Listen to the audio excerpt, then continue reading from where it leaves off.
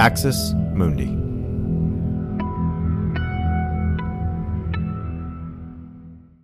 You're listening to an Irreverent podcast. Visit irreverent.fm for more content from our amazing lineup of creators.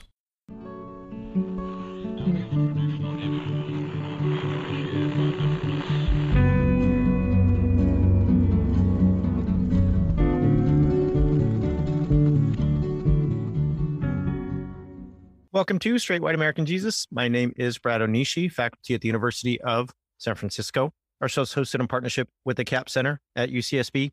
And today I have an amazing guest who we have a lot to talk about, and somebody who spent some time in my backyard in Orange County in ministry. And so that is the Reverend Angela Danker. So Angela, thanks for joining me.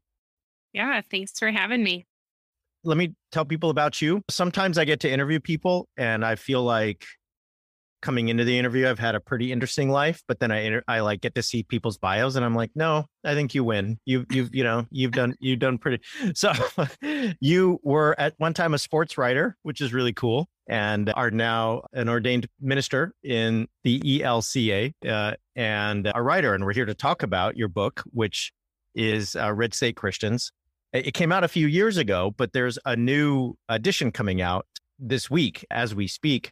And so that's incredibly exciting. And I think it's one of those books, and I'm happy for you just to kind of jump in here and tell me if this is right or wrong, but it's one of those books I think you probably wrote at the very beginning of the kind of Trump era.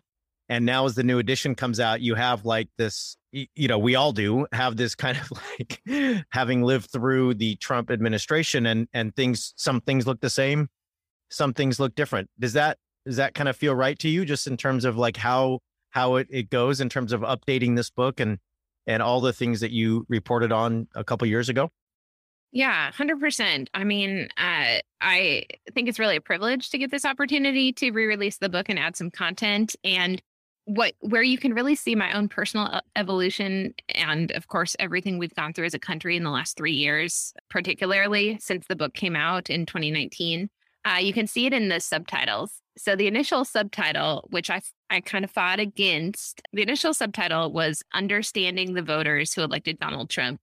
And at that time, I really wanted it to be Meet the Voters Who Elected Donald Trump, because I think understanding gave this perception that I was going to give some sort of sociological, historical justification for what had happened, when really what I wanted to do was make introductions as a journalist and as a theologian, so those are my two main frames, which sort of differ from a lot of the people writing on this topic, is that I approach it as a journalist and as a pastor and as a theologian. But the new subtitle is A Journey into White Christian Nationalism and the Wreckage It Leaves Behind.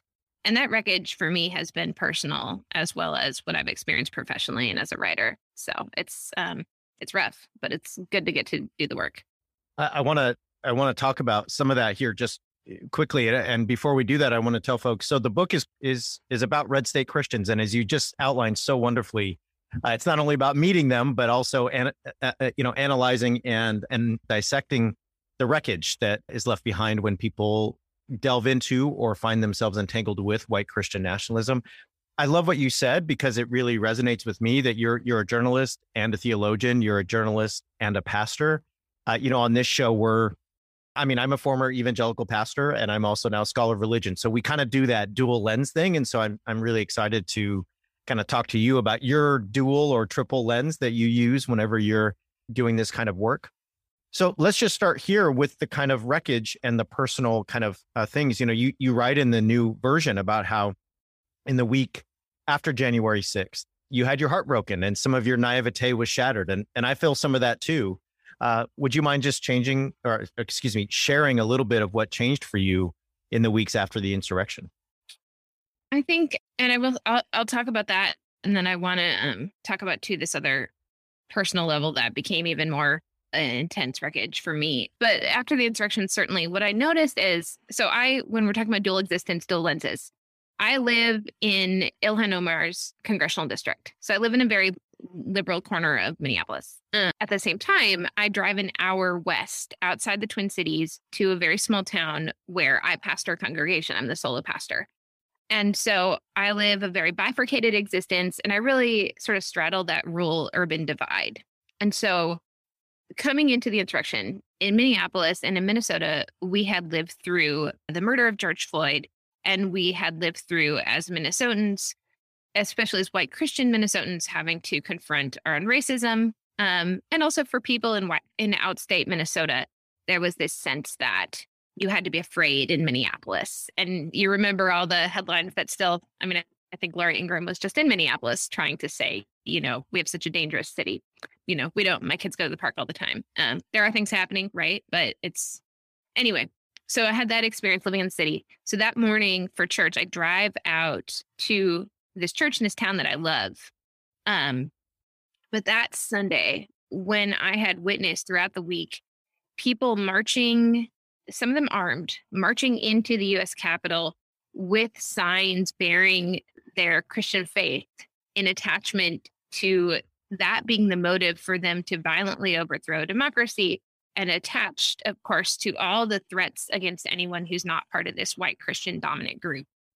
Thanks for listening to this free preview of our Swag episode. In order to get access to the full episode and so much more, become a Straight White American Jesus premium subscriber by clicking the link in the show notes. It'll take you like 2 clicks, I promise. In addition to getting access to this episode, you'll have access to the entire Swag archive, over 550 episodes. You'll also get an extra episode every month, ad-free listening, Discord access, and so much more. All that for less than $6 a month, and it helps us keep our flag up and continue to safeguard democracy from religious nationalism, extremism, and rising authoritarianism. Check it out. It's not hard, I promise.